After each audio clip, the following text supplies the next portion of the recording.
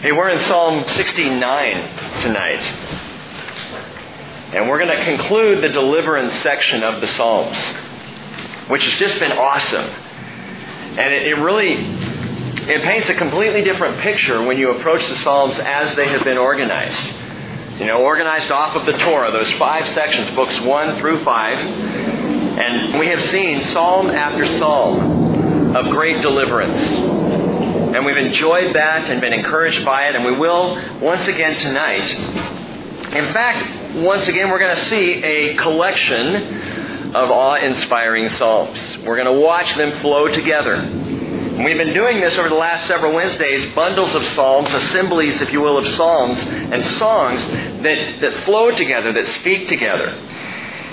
We begin tonight in Psalm 69. We'll end with Psalm 72. And these two psalms are like magnificent messianic bookends. You start in one place and end in the other. In Psalm 69, we begin prophetically with Jesus.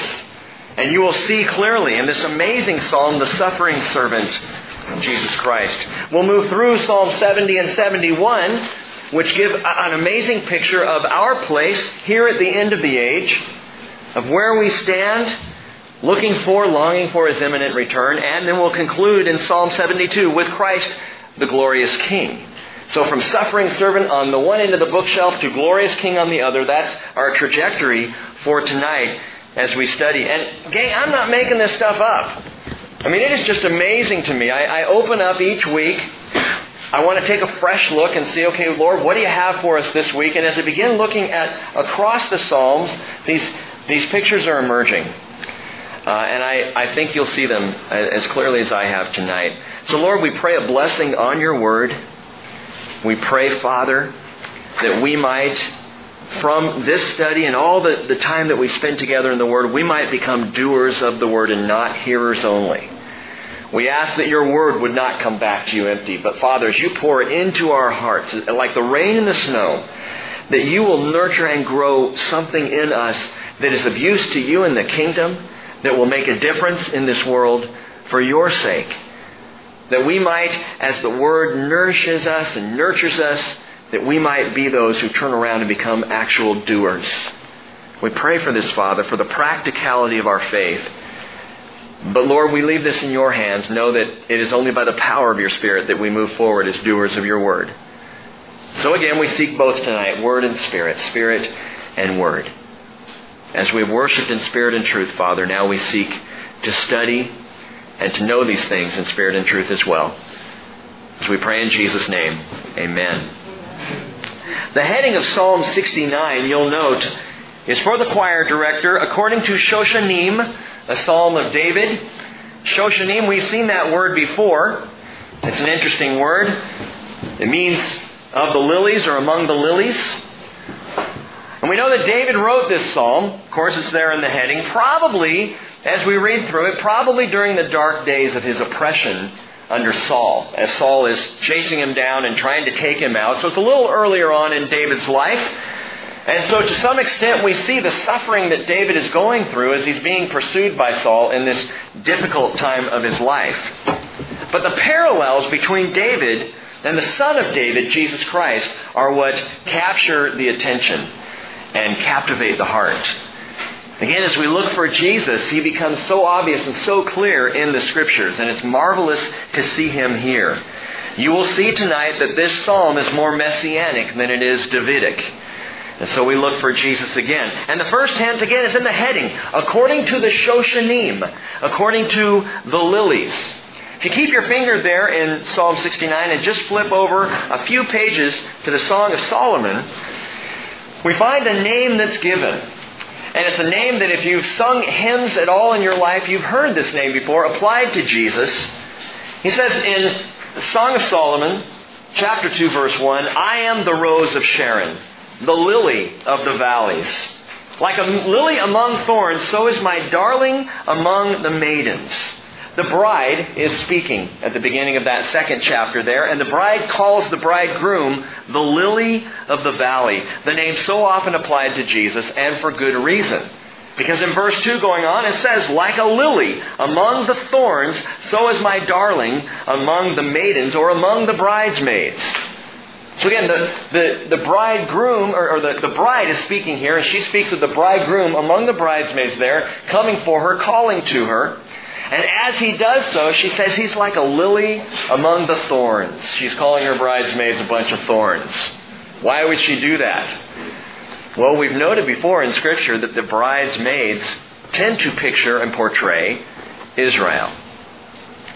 You're saying Israel are a bunch of thorns? I'm saying Israel is thorny.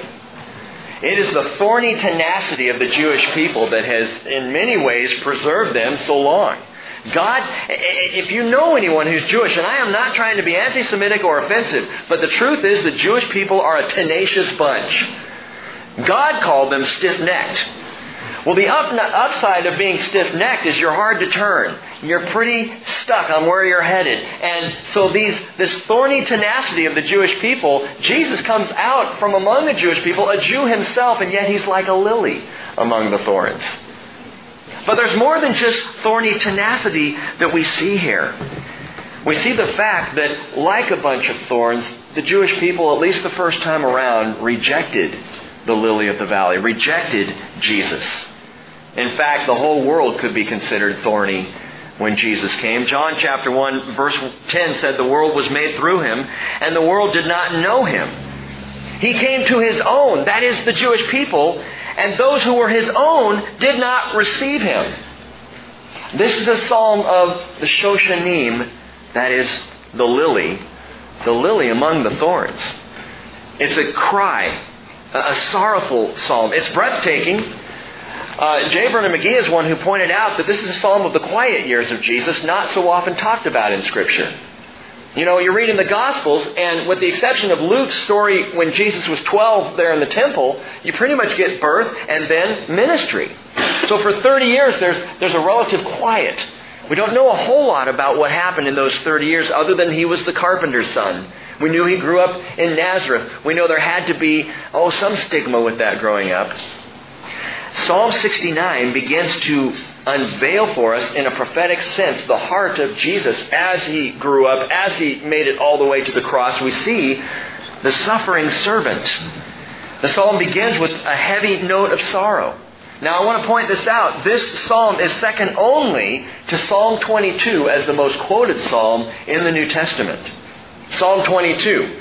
That amazing psalm that reads almost more like a historical account of a crucifixion than the prophecy that it is. Psalm 22 speaks of Jesus' death. Psalm 69 speaks of the sorrow of Jesus' life. And we'll see this as we go. Verse 1, "Save me, O God, from the waters, for the waters have threatened my life." Or literally there, for the waters have come to the soul. "I have sunk in deep mire, and there's no foothold. I have come into deep waters, and a flood overflows me. I am weary with my crying. My throat is parched. My eyes fail while I wait for my God." The waters have come to the soul. What is being described here is the kind of mental anguish that comes rushing in during times of despair. Now, if we are to believe, and you'll see this, that Jesus here, the Spirit of Christ, is crying out in this psalm, is speaking these things, and David taps into this as a prophet. And the Bible tells us David was not just a king, he was also a prophet. And David taps into the Spirit of Christ, speaking this time of despair, as though he is sinking in the mire of a pit of sorrow. Look down, skip ahead to verse 14. "Deliver me from the mire, and do not let me sink. May I be delivered from my foes and from the deep waters. May the flood of water not overflow me, nor the deep swallow me up, nor the pit shut its mouth on me." I believe we're hearing the Spirit of Christ sighing through David as he writes this psalm. A man of sorrows and acquainted with grief, Isaiah 53 tells us about Jesus. Like one from whom men hide their face, He was despised, and we did not esteem Him. And that's not just on the cross. I mean, Isaiah 53 is a prophetic statement of the cross, but it's also of Jesus' life. A man of sorrows. A man who went through a great amount of pain. Jesus knew sorrow like no other man who ever lived on the face of the earth. And He knew joy like no one knows joy. You know, it's the joy in Christ that Must have been an attraction for the children. But there was a sorrowfulness to Jesus as well. As the psalm begins, we hear his distress call coming out of the pit, coming from the depths of despair. You know the old phrase, I saw my life flash before my eyes. Yesterday was my birthday. I saw my life flash before my eyes. Usually that phrase is applied to when someone's facing a near-death experience or in the presence of death or dying. The life flashes. People say that's what happens in a brush with death. That suddenly, quickly, in an instant, all of this life flashes, goes rushing by. And that may well be the source of Psalm 69. Jesus, as his life flashes before his eyes. What are you talking about? Matthew 26, verse 57. It tells us those who had seized Jesus led him away to Caiaphas, the high priest, where the scribes and the elders were gathered together. Just outside the southwest sector of the old city of Jerusalem, back in 71, there was an interesting and amazing number of archaeological finds. There was an old stone house there, a stairway that went up, and within this house they began to find things that helped them to realize this was present. This building, this structure was there in the days of Jesus, all the way back 2,000 years ago, as so much in Jerusalem is. And in this fascinating find, there is a tradition that believes that that is Caiaphas' house. And it makes sense geographically, and it makes sense biblically that that may very well be the place of Caiaphas' house. And in that house, there's a pit. Now, historically, we know that that pit would have been there as a holding cell for prisoners. Those brought up for trial among the Jews before Caiaphas would have been lowered into this pit. There was only one way into the pit. You can see this if you visit Israel. There's a hole in kind of a wall, or it's on a slant, a ceiling, and you look down, and some 15 feet down, there's a pit. Now, today, they've actually cut stairs so you can go down into the pit. Our group last time went down into that pit together. And they say that this was the holding cell. So when prisoners were brought before Caiaphas and he was determining what to do with them, and the scribes and the elders were gathered together and were discerning and talking and praying about what they were going to do with the prisoner, they would often be lowered down into the pit, sometimes left there for quite a while. Sometimes in the pit itself there was a mire of human blood and excrement, and it was an awful place. Dark, there was no light but for the hole that you would be lowered through at the very top. And it is thought by some that Jesus was lowered into this pit on that night of his betrayal. That down in that pit, Jesus himself stood waiting while Caiaphas and the scribes and elders gathered, trying to decide what to do with this reprobate, what to do with this man who was stirring up the Jewish people, clearly stealing them away from their leadership as shepherds of Israel. The pit, the holding cell. Jesus may very well have spent several hours in that pit on his final night. I can't prove this. It's just one man's opinion, but I wonder if we might not place Psalm 69, the cry of Jesus, from that pit. As he is in the pit, again, may the flood of water not overflow me, nor the deep swallow me up, nor the pit shut its mouth on me, verse 15. That if in fact Jesus was in that pit, he is crying out and speaking of what is going on while he waited for his God, verse 3 tells us. Well, Rick, I think that's kind of a stress. Listen, Psalm 69 is the distress call of Jesus. Because again, quoted second only to Psalm 22, it is quoted in the New Testament by the apostles numerous times and alluded to numerous more times as to Jesus. Psalm about Jesus, speaking of Jesus, and the words of Jesus even quoted here. And possibly, that's what I'm saying, possibly that distress call is coming from the pit there in the house of Caiaphas. Verse 4. Those who hate me without cause are more than the hairs of my head. Those who would destroy me are powerful, being wrongfully my enemies. What I did not steal, I then have to restore. Boy, that's absolutely true. Jesus stole nothing. Jesus perfectly innocent, and yet Jesus dies to restore what you and I stole. What you and I tried to get away with our sin, He took on Himself. That's the first verse that is a quote from, or is quoted in the New Testament. Verse 4 of Psalm 69. Jesus said in John 15:24, "They have both seen and hated me and my Father as well. But they have done this to fulfill the word that is written in their law." Quote, "They hated me without a cause." Psalm 69:4. Jesus is saying, this is a direct quote. This is what happened. What David spoke in Psalm 69:4, I now say and claim as my own. They hated me without a cause. And by the way, I need to point out to you there in verse 4, that phrase "without a cause" that Jesus used, in the Greek, John 15, without a cause, it's the Greek word dorion. And dorion is the same word that the Apostle Paul used when he wrote the following. "For all have sinned and fall short of the glory of God, being justified as a gift, dorion, by His grace through the redemption which is in Christ Jesus." Well, so what?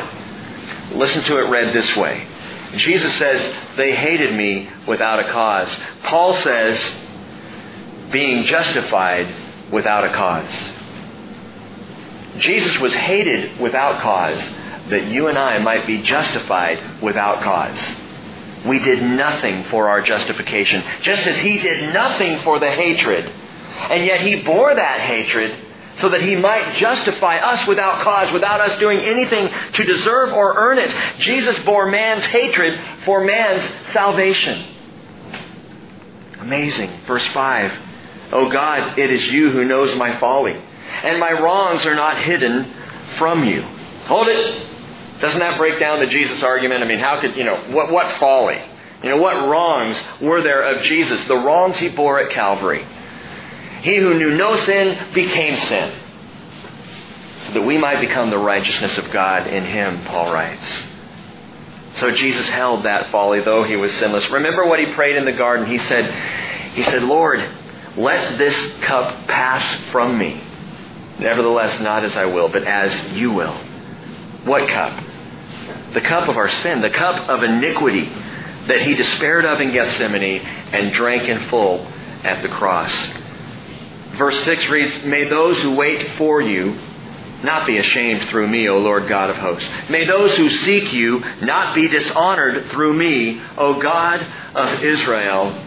Because for Your sake I have borne reproach. Dishonor has covered my face." This is absolutely amazing to me. And we have proof of this in the Scriptures, that Jesus, through His worst and darkest despair, through His greatest pain in His entire life walking on the earth, still had the presence of mind to care about you and me. We see Him on the cross there looking down and saying to his mother Mary and to His best friend John, "Woman, behold your son. Son, behold your mother." What was He doing? Caring for them from the cross. Making sure that Mary was going to be taken care of after He was dead. His heart was always outward, always looking toward others. And here in this verse, God, "Oh God, may those who wait for You not be ashamed through me." What is He saying? He's saying this shame that I'm bearing, oh Lord, I don't want them to bear that. May they not be ashamed. May they not be dishonored. And yet, the greatest honor we can possibly have in this life is to be dishonored for the sake of Jesus. The shame that the world would put on you for claiming the name of Christ is a great honor. Jesus there in the place of despair, crying out, "Father, don't let them be dishonored. Don't let them be ashamed." Jesus, who Hebrews 12:2 tells us, "For the joy set before Him, endured the cross, scorning the shame." I love how Paul says this, and I'm going to read it in the King James because I just like the way it reads. Romans 5:5, "And hope maketh not ashamed." Hope maketh not ashamed, because the love of God is shed abroad in our hearts by the Holy Spirit, which is given unto us. Oh, you hope in Jesus, you're not going to be dismayed or ashamed. And of course, Paul said in Romans 1:16, "I am not ashamed of the gospel." What is the gospel? It means the good news. But what is that in essence? From time to time, I just want to remind you all, we say, hey, we got to preach the gospel. And then we forget what the gospel is. The gospel is simply this. Jesus died for our sins, Jesus rose from the dead, and Jesus is coming again. That's it. That's the gospel. And Paul says, I'm not ashamed of that message. I'm not ashamed of what Jesus did. I am not ashamed of Jesus Christ. And I will tell the world the story of the gospel because it is the good news that saves us. It's the power of God for salvation, Paul writes, to everyone who believes, to the Jew first and also to the Greek. Going on in verse 8, we hear again Jesus crying out, I have become estranged from my brothers and an alien to my mother's sons. Now perhaps that's David. You know, David was somewhat of an outcast in his own family. We've talked about that recently. And the interesting rabbinical story of David's mother, who they call Nitzavet, and of how, like a soap opera, David perhaps was born. It's a story we don't know if it's true or not. We don't know if it's certain. We know David was a bit estranged from his brothers, and so he could write this in truth about himself. But how much more Jesus was estranged from his family, an alien to his mother's sons. His mother's sons. Not his father's sons, because Joseph was not Jesus' father. That line right there hints at the virgin birth of Jesus. That his mother's sons, he was estranged from them. John chapter 7 verse 5 tells us even his brothers were not believing in him. Some brothers heard the message of Christ, saw the ministry of Jesus, and they were like, nah, can't really be. It's Jesus. How could it be Jesus? You know, verse 8, I think, says something about the stigma of Jesus' childhood. And perhaps you've considered this before. But little James, or perhaps little Jude, could have run into the house one day and said, Mom, some of the other kids are talking about Jesus, and they're saying that he's not really our brother. Is that true? And word around the small town of Nazareth. Hey, we live in small townville, USA, right here. Oak Harbor, Anacortes. Small towns. And everybody knows everything. It's amazing what people find out. What people know. Can you imagine in Nazareth? We know the truth of the virgin birth of Jesus, but who's going to believe that? Mary just got pregnant and then they got married. Oh, okay. Right. And Jesus, as a kid growing up, would have to bear that stigma in a day that would follow him through his life. And not even his brothers were believing in him. Of course, you know that later both James and Jude would write letters that are in the New Testament, and both of them would call themselves not Jesus' brothers, but bondservants of Jesus Christ, because they came to that place of faith. And verse 9, you may recognize this. For zeal for your house has consumed me, and the reproaches of those who reproach you have fallen on me. The Apostle John recognized this as prophetic immediately after watching Jesus clear out his Father's house.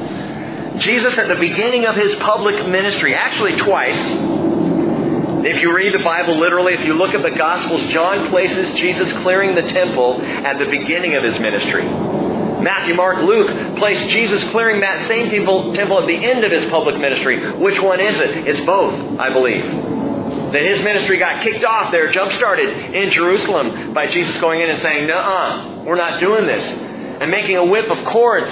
He goes and drives, turning over the money changers' temples and driving out all the animals and all the unfair and unjust ripping off of the people that was going on in there. And John watched it happen, and he tells us in John 2:17, the disciples remembered that it was written, zeal for your house will consume me. Verse 9 here of Psalm 69.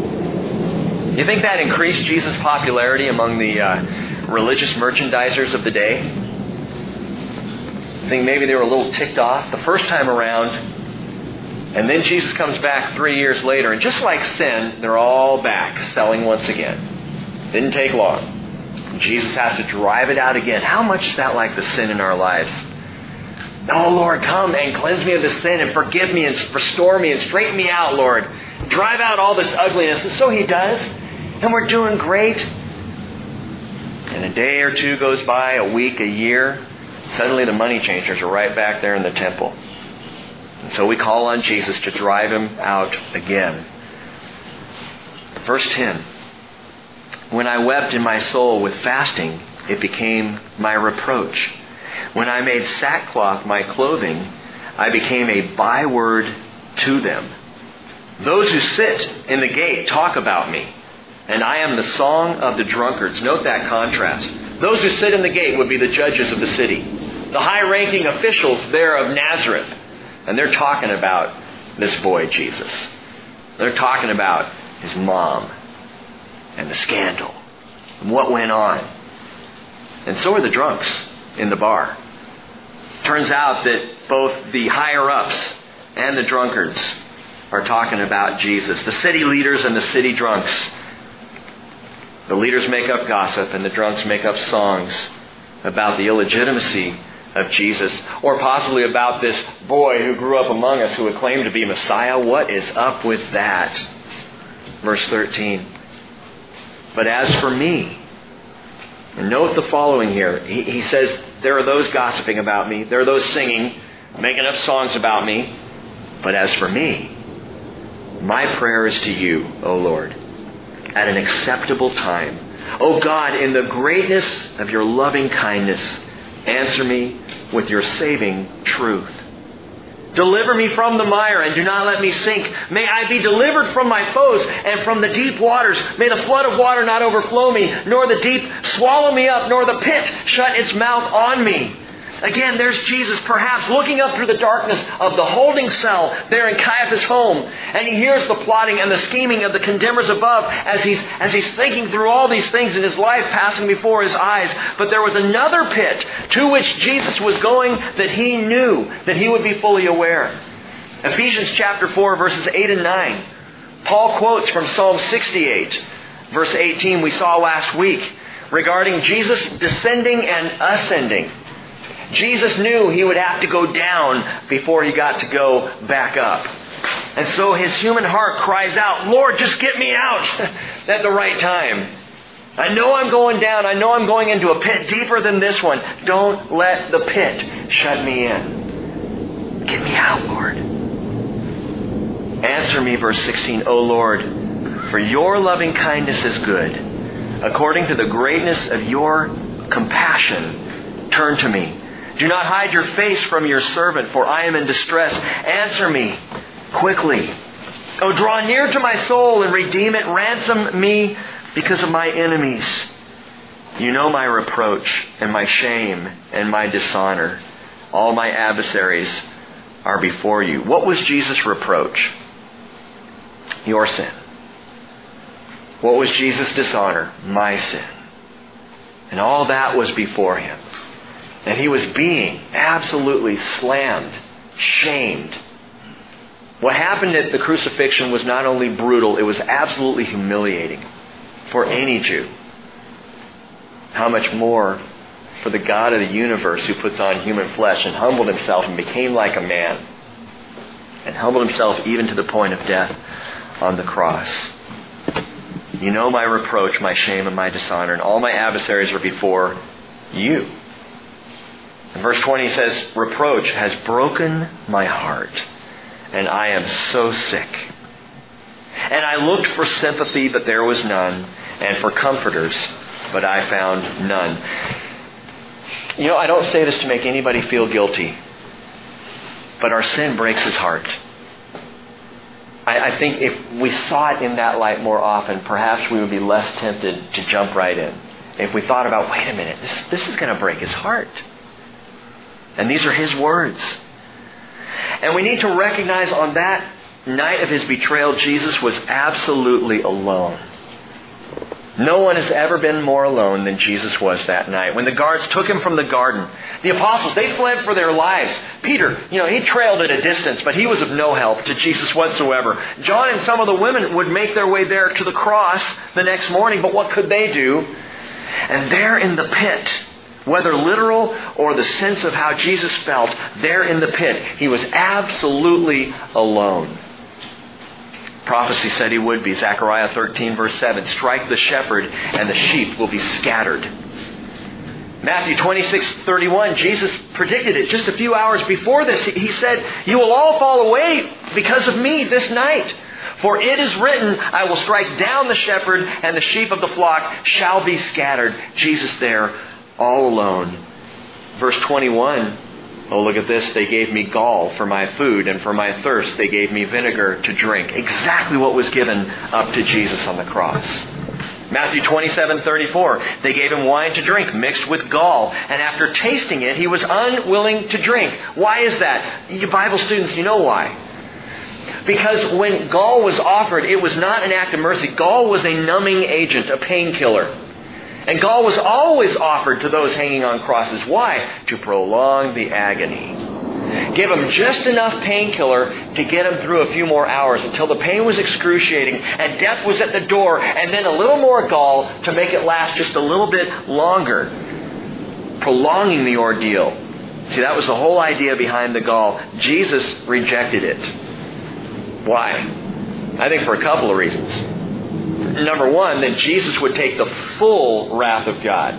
That there would not be a single shot of pain that Jesus would reject or miss. He would feel it all. He wanted no painkiller because the full wrath had to be taken on his shoulders. And I also believe because Jesus determined to remain lucent on the cross. That is, clear-minded. That what he had to say would be said. That what he had to do would be done at the right time. That he wouldn't be foggy in his brain at all. And there are those today who are trying to mix gall into the drink that we take when we consider the cross. Those who would diminish and numb the reality of the cross of Jesus Christ, which is at the heart of our faith. I mentioned this either last week or the week before. One of the statements in the emergent church is the idea that we need to reimagine the cross.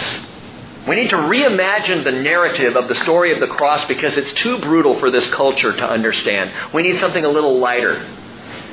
Gang, we must never diminish the cross. For if we diminish the cross, we diminish the full saving work of Jesus Christ. It can be no less than the most brutal, the worst thing ever to have happened in history. Jesus taking the full wrath of God to fully save you and me. I will not for a moment take away from the brutality of the cross. Both emotionally, physically, spiritually, Jesus took the whole thing. And notice again in verse 20, he says, "Reproach has broken my heart." Reproach has broken my heart. According to John 19:34, the Roman centurion came up there and they speared Jesus in the side to see if he was still alive. And you know what happened? Blood and water flowed out of the side of Jesus, which signified the physical cause of Jesus' death, a ruptured or broken heart. Our sin literally ruptured the heart of Jesus. Now we come to verse 22. And verses 22 through 28 suddenly become an imprecatory prayer. I realized Sunday morning I shared what imprecatory meant second hour, but first hour I didn't tell anybody what imprecatory meant. And it literally means to invoke a curse or to call down judgment. That's an imprecatory prayer. Psalm 58 is an imprecatory psalm, the whole thing. Now verses 22 through 28 of Psalm 69 are imprecatory in nature as Jesus calls down judgment. Judgment against those who choose to ignore that he was the suffering servant for their sake. The judgment against those who reject his table, where we remember his body broken, his blood poured out for our salvation. He says, "May their table before them become a snare, and when they are in peace, may it become a trap." What did Paul say? 1 Thessalonians 5 verse 3. While they're saying peace and safety, then destruction will come upon them suddenly, like labor pains upon a woman with child, and they will not escape. That is those who are alive at the time after the church has been called out. Alive there at the front end of the tribulation, they think, oh, this man of peace, this Antichrist, he's bringing all the peace we need. Peace and safety, everything's good. Finally, those Christians who are rabble-rousers are out of here. You know, they're out of the way so we can finally have some peace in this world and we can all coexist. While they're saying peace and safety, destruction will come. Verse 23 says, may their eyes grow dim so that they cannot see, and may their loins shake continually, which you can imagine what that's all about. But may their eyes grow dim so that they cannot see. 2 Corinthians 3:14, Paul says their minds were hardened. For until this very day, at the reading of the Old Covenant, the same veil remains unlifted because it is removed in Jesus Christ. That's the answer to the question that was asked several weeks back. Why don't the Jewish people see it in their own Scriptures? Psalms like this one compare it against Christ, how obvious it is, because the veil is there. And until faith in Christ is expressed, the veil remains. And it is very difficult to see. But it's not only unbelieving Israel facing that judgment. Verse 24, pour out your indignation on them, and may your burning anger overtake them. May their camp, or their encampment, be desolate. May none dwell in their tents. And in 2 short verses, Jesus prays the gamut of the tribulation. Even ending with Antichrist and the armies of the world gathered and camped at the valley of Megiddo, where their very encampment would become desolate. Pour out your indignation, your burning anger. May it overtake them, describing the tribulation. May their encampment be desolate. Daniel chapter 11, verse 45, Daniel was prophesying, saying, he will pitch the tent of his royal pavilion between the seas and the beautiful holy mountain, yet he will come to his end, and no one will help him. And Daniel, back in his day, 500 plus years before Jesus, is speaking about Antichrist coming to his end. His encampment there destroyed. I believe that's what David is prophesying. That's what's being said here. This imprecatory prayer, possibly of Jesus speaking these very words, may their camp be desolate. Let me just read to you here from Revelation chapter 19 and verse 17, which describes this very thing. Then I saw an angel standing in the sun, and he cried out with a loud voice, saying to all the birds which fly in mid-heaven, come, assemble for the great supper of God, so that you may eat the flesh of kings, and the flesh of commanders, and the flesh of mighty men, and the flesh of horses, and of those who sit on them, and the flesh of all men, both free men and slaves, and small and great. And I saw the beast, and the kings of the earth, and their armies assembled to make war against him who sat on the horse, that is against Jesus at his second coming, and against his army. Incredible stupidity. This war is going on there in the valley of Megiddo, Antichrist and all the world armies in this massive battle, everyone against everyone. It's utter mayhem. And suddenly Jesus appears in the clouds, and everybody turns their guns at Jesus in abject fear. Oh, not for him. Let's fight together against him. And boom, the beast was seized, and with him the false prophet who performed the signs in his presence, by which he deceived those who have received the mark of the beast and those who worshipped his image. And these two were thrown alive into the lake of fire which burns with brimstone, and the rest were killed with the sword which came from the mouth of him who sat on the horse. And all the birds were filled with their flesh. The prophetic fulfillment of the imprecatory prayer being prayed there in verse 25. May their camp be desolate, and none dwell in their tents. Verse 26. For they have persecuted him whom you yourself have smitten. Isaiah 53:4 says the same thing. We consider him smitten by God. Well, they have persecuted him. And they tell of the pain of those whom you have wounded. Add iniquity to their iniquity, and may they not come into your righteousness. May they be blotted out of the book of life, and may they not be recorded with the righteous. Now, note this is interesting. The Hebrew phrase there is not the book of life. The Hebrew phrase there is the book of the living. What book is that? Well, there seem to be 3 books that we're aware of in the Scriptures. 3 different volumes that are pointed out in different places. The first is the book of the living, as we see right here. Psalm 139:16 describes it. In your book were all written the days that were ordained for me, when as yet there was not one of them. In your book, the book of the living. That's all living people. All those who have been created by God, the book of the living. The second book is the Lamb's book of life, speaking of those who are written in it for eternity, for eternal life.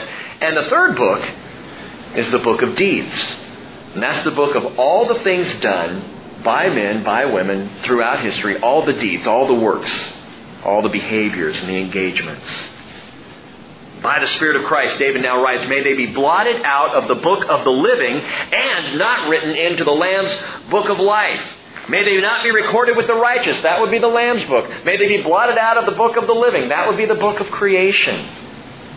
Strong words. Revelation 20 verse 12.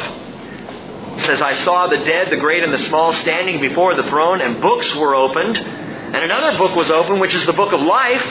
And the dead were judged from the things which were written in the books according to their deeds. So there are those who are going to be judged according to their deeds. Who are they? They're those who did not accept the grace of Jesus. Anyone who says, no, I want to be judged by my work. All right then. You're relying on the book of deeds. There are those who say, I want to rely on the grace of Jesus Christ. Then you're relying on the Lamb's book of life. That's the one you want to be in. Jesus said in Revelation 3:5, he who overcomes will thus be clothed in white garments, and I will not erase his name from the book of life. I will confess his name before my Father and before his angels. 3 books. Book of deeds, book of living, book of life. You don't want to be judged by the book of deeds. You want to be judged by the Lamb's book of life, where the names of the righteous are. And how again do you become righteous? By the blood of Jesus, by His grace. Going on, verse 29.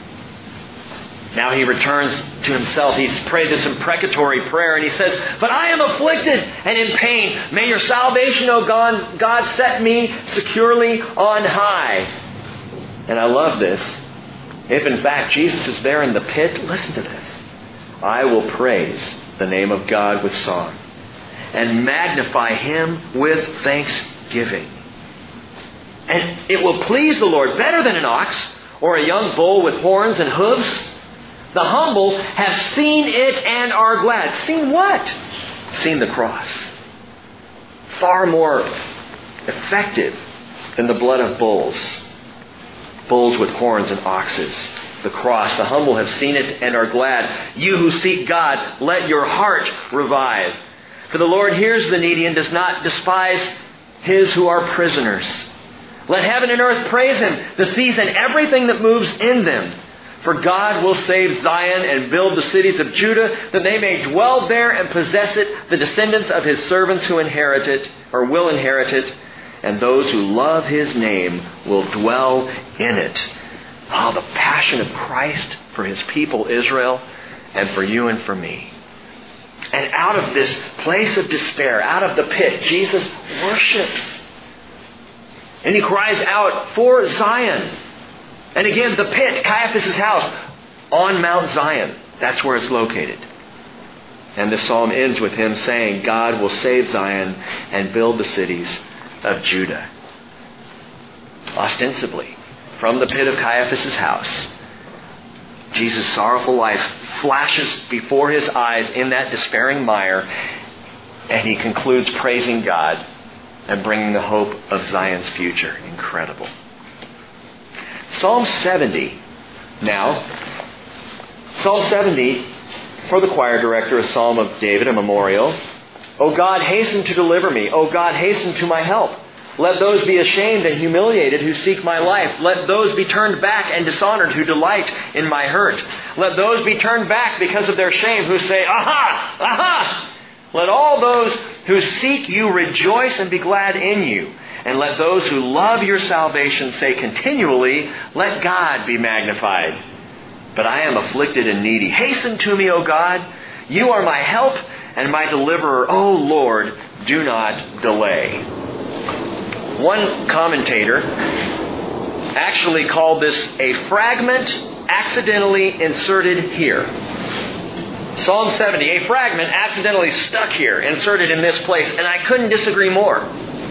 Granted, it is word for word a fragment, a repeat of the last 5 verses of Psalm 40. If you go back and look at Psalm 40, and you can do this on your own time, verses 13 through 17, same 5 verses as written here in Psalm 70. And so those commentators, and again some are more common than others, they look at this and they try to figure it out from a human perspective and say, oh, when the Psalms were put together, this fragment, someone said, where do we put this? Stick it here. And I don't believe that's what's going on here. Look at the heading. It is in Hebrew, Zakar. A Psalm of David for Zakar, for literally remembrance. This is not an accidental fragment. It is an intentional remembrance. You know, throughout Scripture, and we see this happen all the time in our Bible studies, certain themes and ideas and stories and doctrines are repeated again and again and again. Why does God do this? Because He knows we forget. Because He knows how quickly we walk out the door and half of what we heard is just gone. And so over and over, the Lord repeats themes of grace and mercy, themes of judgment. He repeats the truth of heaven and hell. He shows us over and over and over. He shows us Jesus Christ. And Psalm 70 is here as a psalm of remembrance. Well, what are we supposed to remember? Gang, I would submit to you that we are supposed to remember that Jesus is coming soon. Oh Lord, do not delay. This is the urgent prayer. Come quickly, Lord. It's the prayer of the church. Hasten to deliver, Lord. Oh Lord, do not delay. I am absolutely opposed to the mentality that says we need to focus less on the imminent return of Jesus and focus more on building His kingdom now. I disagree. We need to focus more on His coming because my kingdom motivation comes from looking for the return of the King. And the more aware I am that Jesus could be here any moment, man, the more ignited I am to serve Him now until He does come. I don't have the stuff that it takes to build a kingdom, do you? But man, I'm looking for the King. The King who promises to come back. The King who is returning. And of course, the entire Bible ends with this verse. Revelation 22:20, actually it's the second to last verse. Jesus saying, yes, I am coming quickly. And John says, amen, come Lord Jesus. What do we have to remember in Psalm 70? Simply this, do not delay, O Lord. Now see what's happening here, if you track this through, is Psalm 69 is the psalm of the suffering servant. And Jesus died and resurrected and ascended to the heavens. And now we get into Psalm 70. And Psalm 70 is the swan song of the church. It is the cry, Lord, come again. Come back for us. Do not delay. And then we move into Psalm 71, which I think is quite interesting. The prayer of an old man for deliverance. Yesterday was my 46th birthday when I ironically opened up to this psalm. And I said, thanks, Lord. That's great. It's like the birthday cards people give you, about your age and all that. And got a few of those. Thanks so much to those of you who pointed that out to me. Psalm 71, though, is the prayer of an old man for deliverance. It's a wonderful, wonderful psalm, especially for those who are in their senior years, whenever that actually begins, I don't know. But it's an elegy. What, 46? Perfect. It's actually an elegy, though, for an older person, possibly written by David in his later years. We don't know for sure. But I want you to look at it in the context of these four psalms and placed where it is in the book of deliverance. For I believe in context, the heart of Psalm 71 is instructive for all of us. What do you mean? Are you feeling old? Like perhaps time is just wearing down? Like you turn on the TV and the news is going and you're like, it's getting old, Lord. And you see the sin in the world around us and it's getting old. And your own struggle with sin, man, sometimes it just gets old. And the combativeness and the fact that the love of many is growing cold and it's getting old. Listen, Psalm 69, Jesus' prayer for deliverance. Psalm 70, the church's urgent watchfulness for Jesus' return. Psalm 71, a prayer for the church in the last days. A prayer literally for the aging church in the last part of the season of the church. Watch this. In you, O Lord, I have taken refuge. Let me never be ashamed. In your righteousness, deliver me and rescue me. Incline your ear to me and save me. Be to me a rock of habitation to which I may continually come. You have given commandment to save me, for you are my rock and my fortress. Rescue me, O my God, out of the hand of the wicked, out of the grasp of the wrongdoer and the ruthless man. For you are my hope, O Lord God. You are my confidence from youth. Oh yeah, from the earliest days of the church to now, God alone has been our confidence. By you I have been sustained from my birth. You are He who took me from my mother's womb, and my praise is continually of you. Our hope, our confidence, our refuge has never been in ourselves. It has only always been in the Lord Jesus Christ.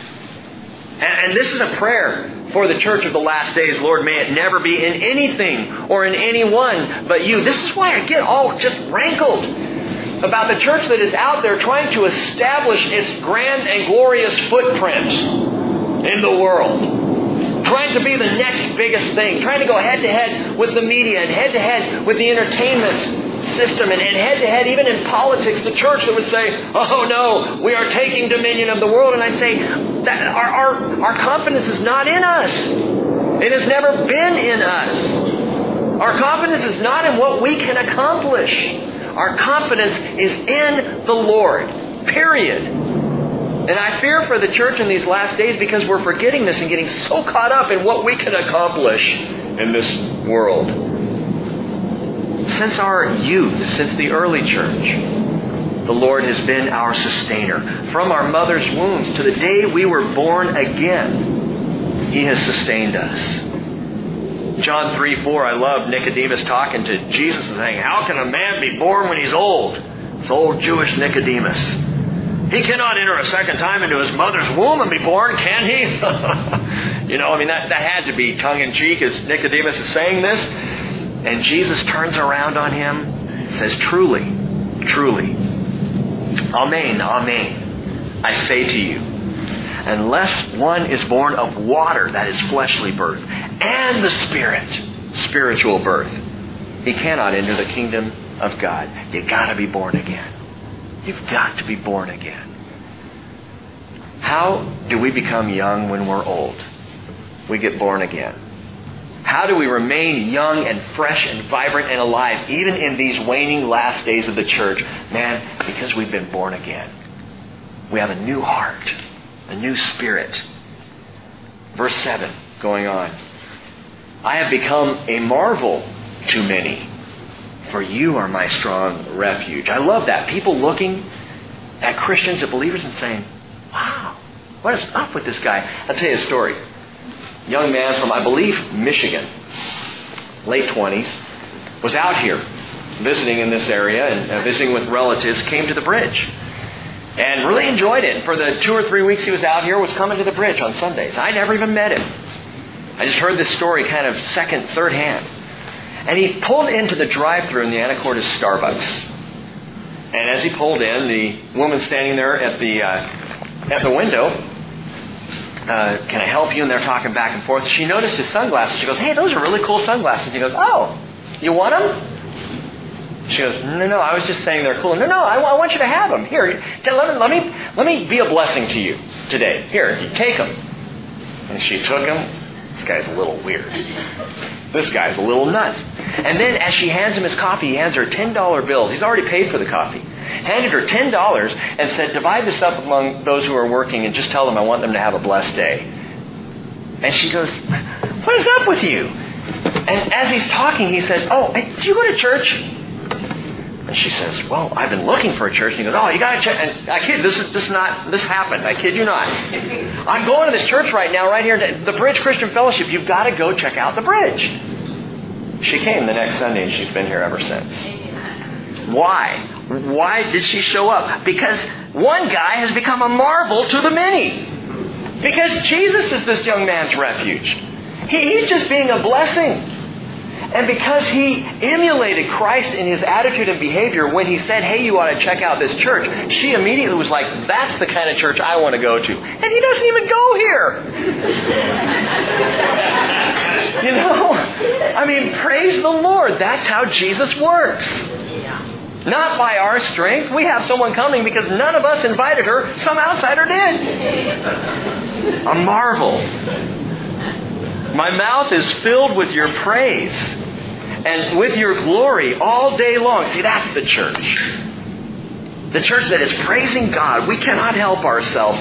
Do not cast me off in the time of old age, and do not forsake me when my strength fails. And that describes the church as well. In our old age, in these last days, where it gets hard and it's difficult, and we fear sometimes, I fear, is the strength of the church going to fail? Will the Lord cast us off because our strength is failing? He won't. He won't do it.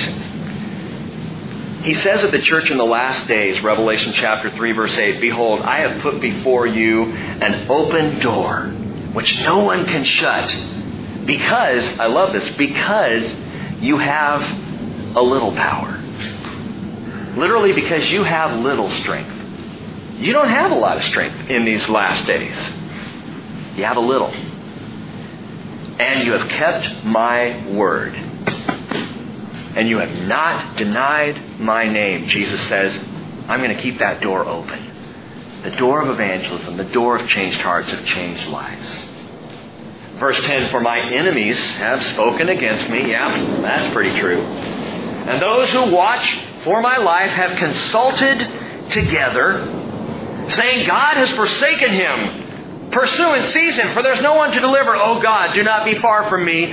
Oh my God, hasten to my help. Again, the cry of the church for the imminent return of Jesus. Come quickly, Lord. Sometimes, perhaps you've had days like this. The day is so bad, the only thing that truly brings you encouragement is thinking about his imminent return. And you know what? That's okay. Having a bad day, your head hits the pillow and you just say, come quickly, Lord. Just that prayer has turned around a bad day into a decent night's sleep for me many times. Let those who are adversaries of my soul be ashamed and consumed. Let them be covered with reproach and dishonor who seek to injure me. I was asked after Sunday's teaching about imprecatory prayer. I just like to say that. Isn't that fun? Imprecatory. It just sounds. But I was asked about this. Are we really supposed to pray this way? Are we supposed to pray imprecatory, call down wrath and judgment? I mean, we know David kind of messed with that, but we're Christians. We talked about this, right? That we are supposed to pray truth. And then if there is someone dead set against you and dead set against the Lord, there is absolutely nothing wrong with praying, Lord, may he come to the end of himself. Lord, as I spoke with one woman on Sunday, do whatever it takes to bring him to his knees that he might be saved by you. It's not praying harm for harm's sake. It's praying judgment that might turn someone around who needs to recognize where they're standing. It would be the prayer of the church against someone like Saul, who would become Paul. I wonder if there were people praying against Saul. Lord, this guy is a murderer, and he's taken down the church right and left. Make him come to the end of himself. And Saul went blind before the Lord, and he became Paul, a great man of the Lord. Can we pray against? Yes, pray against with the spirit of someone coming to the end of themselves, coming to the place where they need and see their need for Jesus. But as for me, verse 14, I will hope continually, and I will praise you yet more and more. Note that. We'll come back to it. I will praise you more and more. My mouth shall tell of your righteousness and of your salvation all day long. For I do not know the sum. And the words of them are added. The sum of what? The sum of his righteousness and his salvation. In other words, I can't even estimate how far out his righteousness and judgment will reach. I can't figure that one out. It's far greater than we realize. And I cannot add up the sum of his salvation. Isn't that marvelous? There are so many people who are going to be saved. We are going to be stunned. In those days where you feel like, man, it's just me and a handful of people who are Christians on this green earth. You know what? The sum of His salvation is going to shock us. We're told in the heavens, at that time of worship around the throne, multiplied millions. A multitude upon a multitude of people worshiping God, the sum of His salvation. It will be huge. Verse 16, I will come with the mighty deeds of the Lord God. I will make mention of your righteousness, yours alone. O God, you have taught me from my youth, and I still declare your wondrous deeds. And even when I'm old and gray, today Naomi comes home from school. Kid you not. Day after my birthday, she walks up, she goes, Dad, your hair's getting gray. And then, Hayden chimes in. That's not very nice. It always looks like that.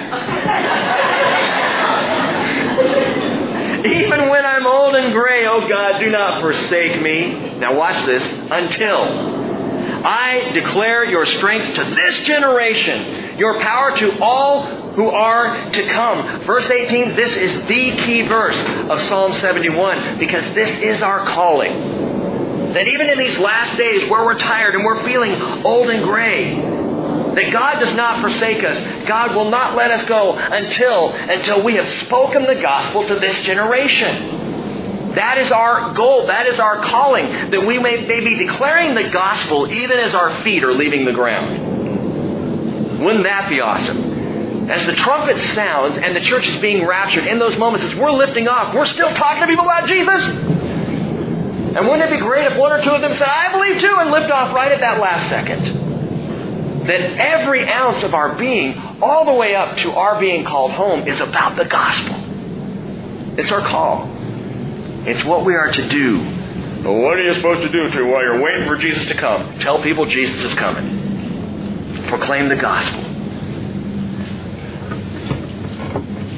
And not relax, which is one of the gravest problems we see among churches today.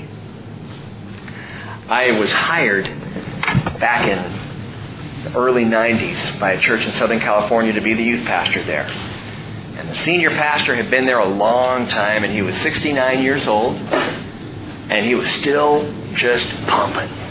He was still passionate for Jesus. His name is Floyd Strader, and I've mentioned Floyd many times, had a dramatic impact on my life.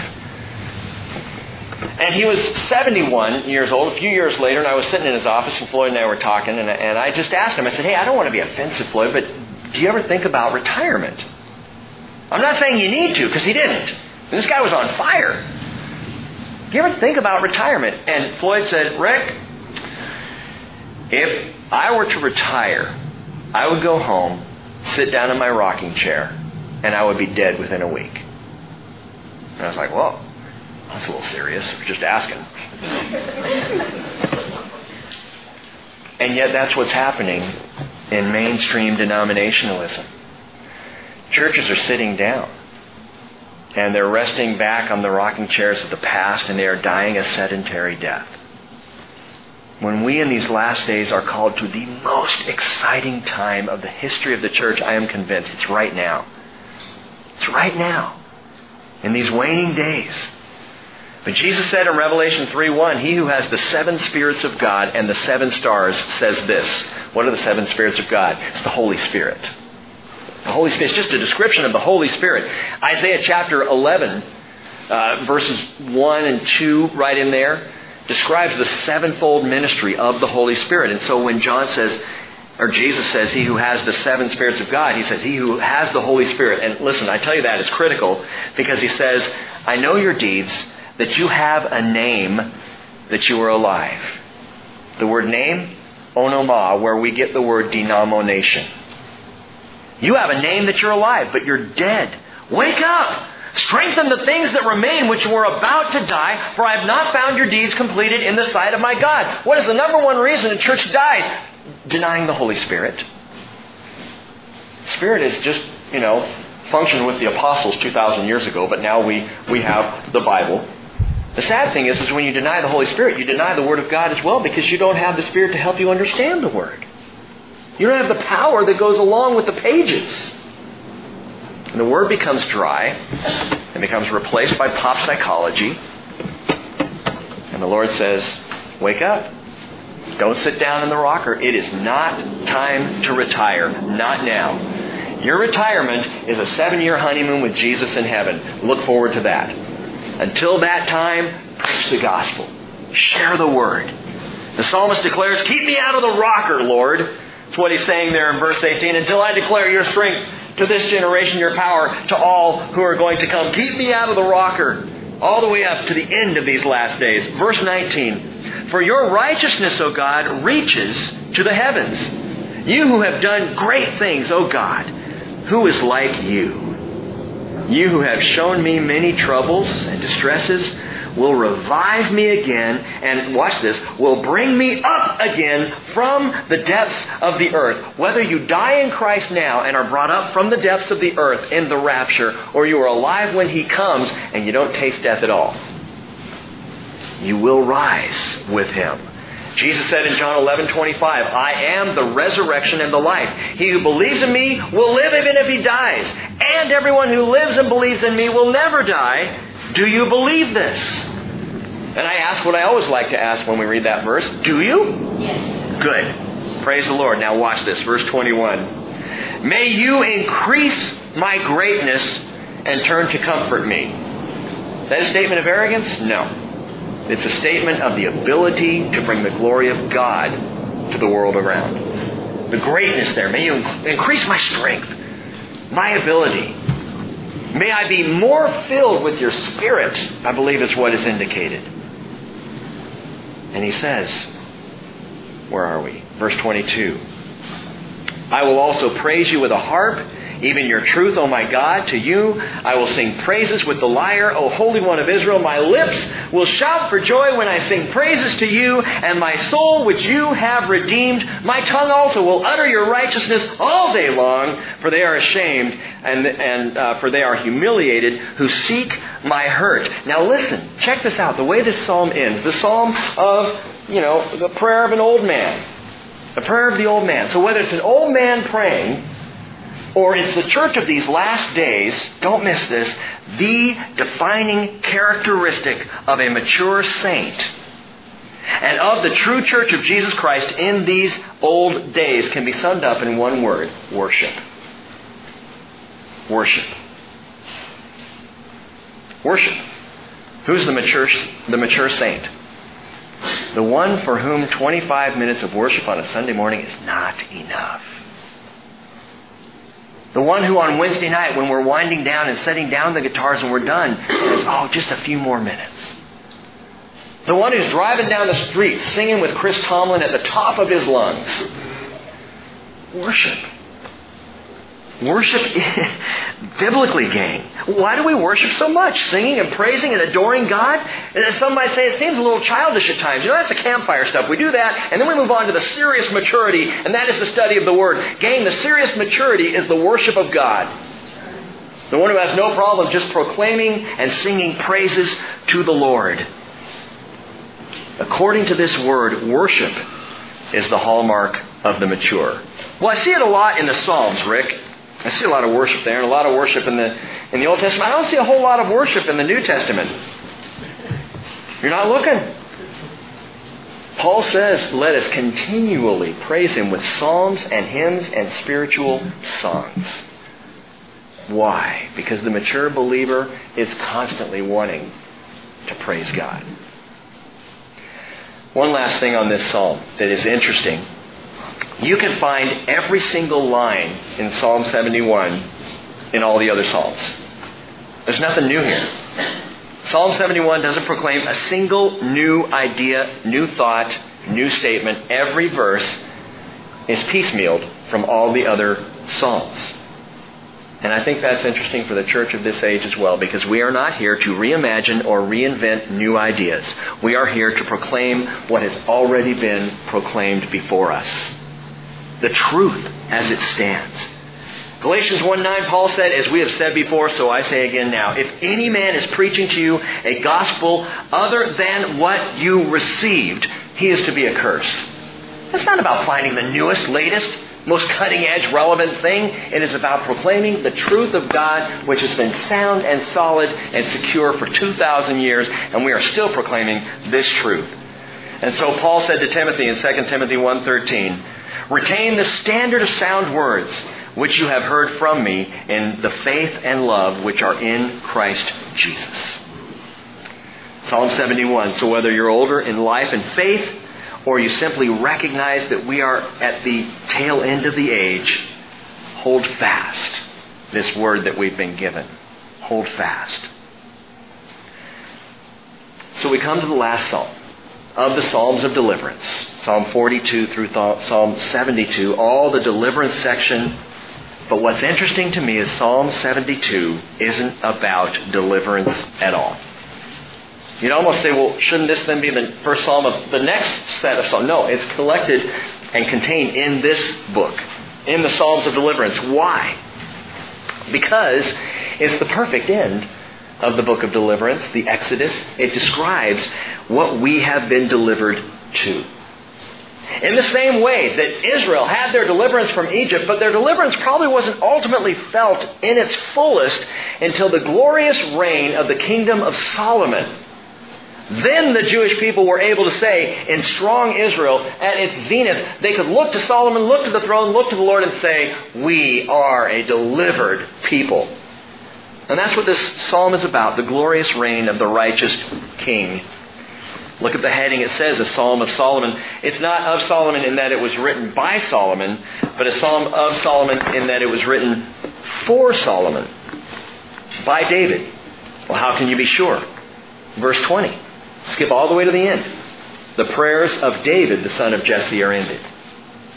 Oh, there's some commentarians who say, well, yeah, Solomon wrote that just to, honor his father. I don't think so. This was David writing a psalm of coronation for his son Solomon. A father's prayer for his son. But prophetically, this coronation is a coronation psalm of the Son of David, our King, Jesus Christ. Watch this, verse 1. Give the King your judgments, O God, and your righteousness to the King's Son. May he judge your people with righteousness and your afflicted with justice. And Solomon did. With wisdom. You remember the story of the two women? One whose baby had died and the other one was alive. And the one switched the babies in the middle of the night and she's crying for justice. This woman took my baby, and the other one saying, no, this is my baby. It's her baby who died. So Solomon thinks on it and says, bring me a sword. Excuse me? Yeah, bring me a sword. And they do, and he says, okay, well, here's what we're going to do. We're just going to slice the baby in half, and you each can have half. And the real mom says, no. Let her have him. I heard the greatest joke the other day. Probably shouldn't even have told you it was a joke, but it was another time in Solomon's life later on, where a couple of mother-in-laws came to Solomon, and they're fighting over this young man who had become their son-in-law, and Solomon said, well, it worked once. Bring me a sword. And they bring him the sword, and he goes, I'm just going to cut this young man in half. And one of the women says, go right ahead and do it. He says, she's his mother-in-law. The wisdom of Jesus far surpasses the wisdom of Solomon. Verse 3, let the mountains, and here's where it gets big, bigger than Solomon, bigger than those glory days of Israel. Let the mountains bring peace to the people. Peace, shalom. Solomon's name, Shlomo, King of Peace. And the hills in righteousness. This is a grand thought here. May he vindicate the afflicted of the people, save the children of the needy, and crush the oppressor. That's quite a job description for any one man. Not for Jesus. Righteous rule across the board, the poor, the vindicated, the oppressed, and the oppressor himself put down. And literally Satan will be put down, the oppressor, bound in his own pit, Satan's pit, as Jesus comes to rule. Let them fear you. Verse 5. While the sun endures, and as long as the moon throughout all generations, may he come down like rain upon the mown grass, like showers that water the earth. It's a beautiful verse. May he come down. You always go up to Jerusalem And therefore, anytime Solomon came from Jerusalem to any other location in Israel, he always came down. And so that may be what is being alluded to here. May he come down like the rain as Solomon comes down to offer his decrees, his judgments, his wisdom. May it be like rain on the mown grass. How much more so the glorious return of Jesus when he comes down. Matthew 24:30, he said, "Then the sign of the Son of Man will appear in the sky. All the tribes of the earth will mourn, and they will see the Son of Man coming on the clouds of the sky with great power and great glory." When he comes down. And in his days may the righteous flourish and abundance of peace till the moon is no more. Listen, gang, I've mentioned before, I don't want to belabor this point, but there's a movement in Christianity that is gaining traction. Dominionism is its name. It's also called Reconstructionism. Really started growing in the mid-90s. It's called Kingdom Now theology. It's all the same thing. It's also called the Latter Rain movement, which really bummed me out because we have a song called The Latter Rains, and it's not connected to that movement. It's just a biblical song of worship. But this whole idea in dominionism is a respinning of the old concept of preterism. And preterism says that everything described in the book of Revelation, in essence, happened with the fall of Jerusalem in AD 70. It's a historical thing, past tense, it's already taken place.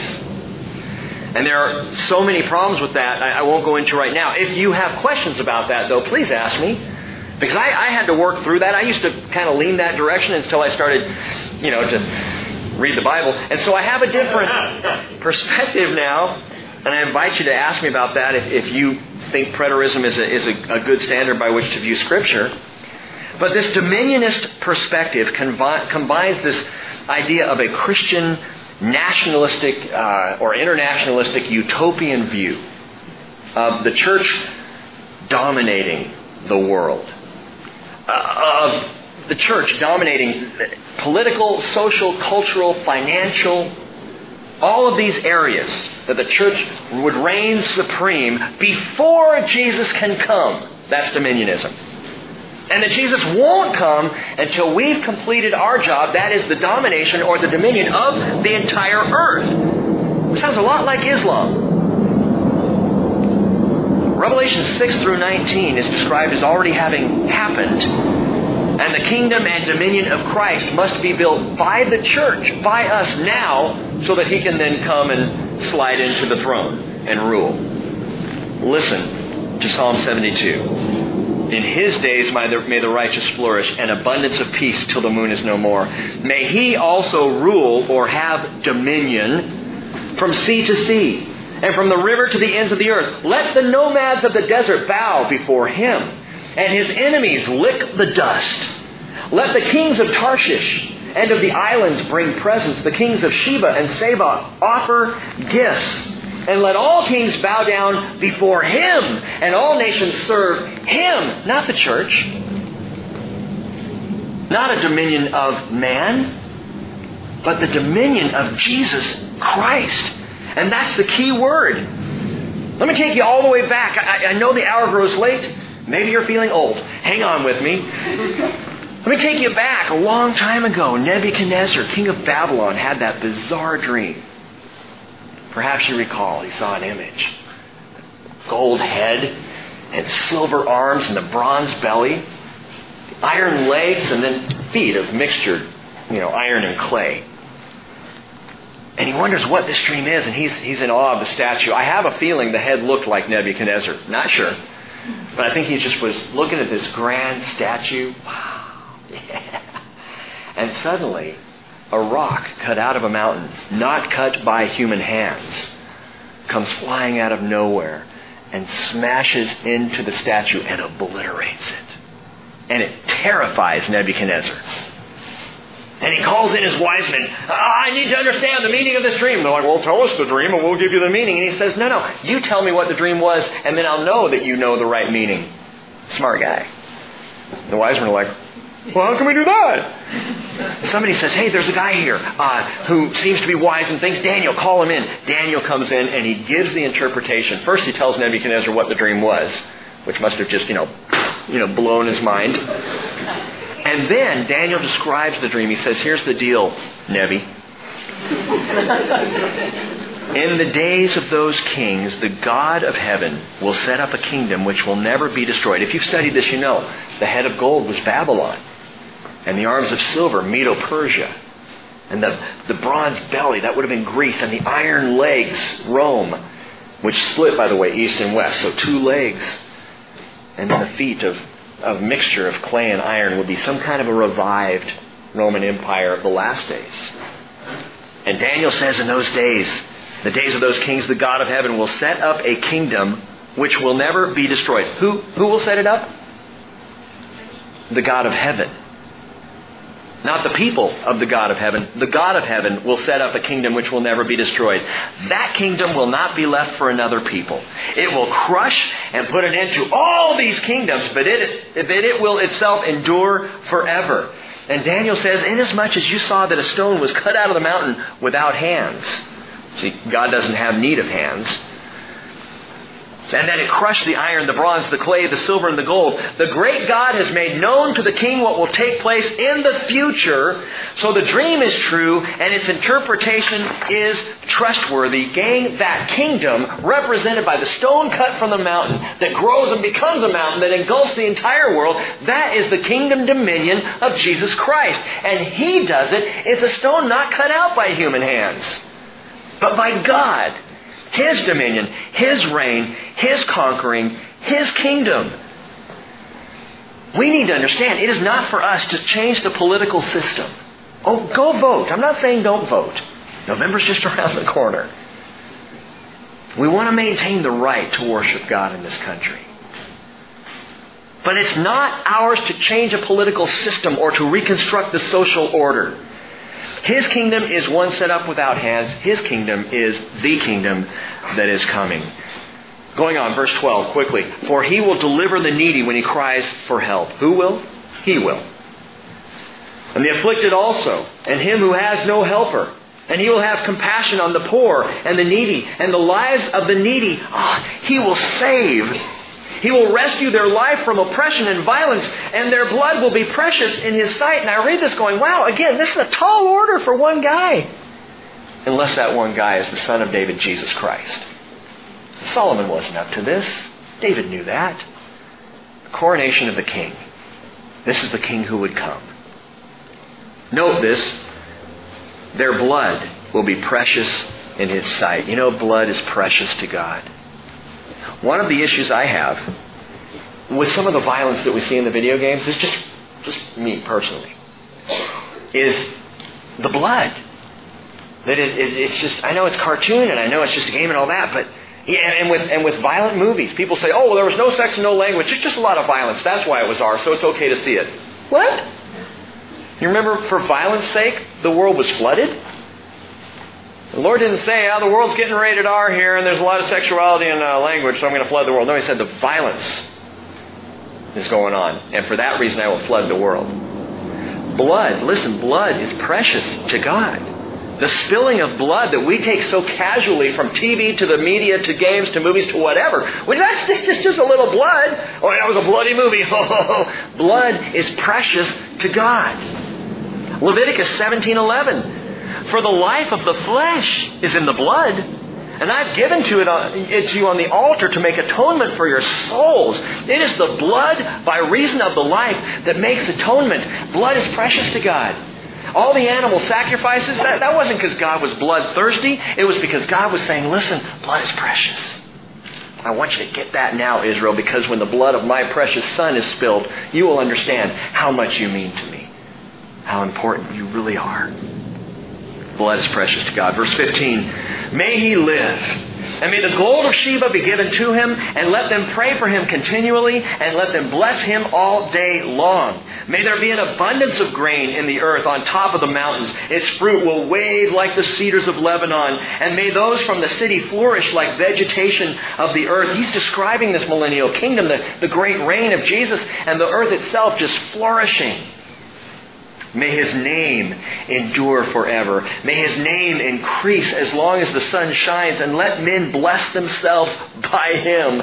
Let all nations call Him blessed Notice how David describes this king's name as enduring and increasing. A name that goes on, and a name that increases. If it was Solomon, we'd have a problem, because 1 Kings 11:4 tells us when Solomon was old, his wives turned his heart away after other gods, and his heart was not wholly devoted to the Lord his God as the heart of his father David had been. And it's that verse which makes me question, will we even see Solomon in heaven? I don't know. And I'm not trying to be a judge of Solomon. But his many wives turned his heart away from God in his old age. His name increasing in the earth, enduring forever? No, this is a greater than Solomon. This is another king. This is one far surpassing him. One whose name is Jesus Christ, who is the same yesterday and today and forever. Verse 18. Blessed be the Lord God, the God of Israel, who alone works wonders. You know what David just did? He just tied the king to God himself. He's described this king who does all these wonderful things, and then he says, and by the way, God alone works wonders. So who's the king? The Lord. Jesus. And blessed be his glorious name forever, and may the whole earth be filled with his glory. Amen and amen. I love this. The phraseology, this has been used among all the prophets. 4 quick verses. Isaiah 11:9, they will not hurt or destroy in all my holy mountain, for the earth will be full of the knowledge of the Lord as the waters cover the sea. Habakkuk 2:14, for the earth will be filled with the knowledge of the glory of the Lord as the waters cover the sea. Zechariah 14:9, the Lord will be king over all the earth, and in that day the Lord will be the only one, and his name the only one. And Malachi chapter 1 verse 11, for from the rising of the sun to its setting, my name will be great among the nations, and in every place incense is going to be offered to my name, and a grain offering that is pure, for my name will be great among the nations. And so tonight we see from the suffering servant, Jesus, to the church praying, come Lord Jesus, to the encouraged church aging there in the last days, and finally concluding with the righteous reign of Jesus Christ. Now we can say the prayers of David, the son of Jesse, are ended. But our prayers are not ended. We're encouraged to pray in 2 ways. Pray an imprecatory prayer against the oppressor of these last days. That is Satan himself. You pray against the oppressor. And pray a deliverance prayer for the oppressed in these last days. This will take all the emphasis off ourselves in our prayers. You want to be a godly man of prayer? You want to be a godly woman of prayer? Rather than all this constant focus on our needs, our wants, our petty concerns day to day in our life, gang, pray against the oppressor and pray for the oppressed.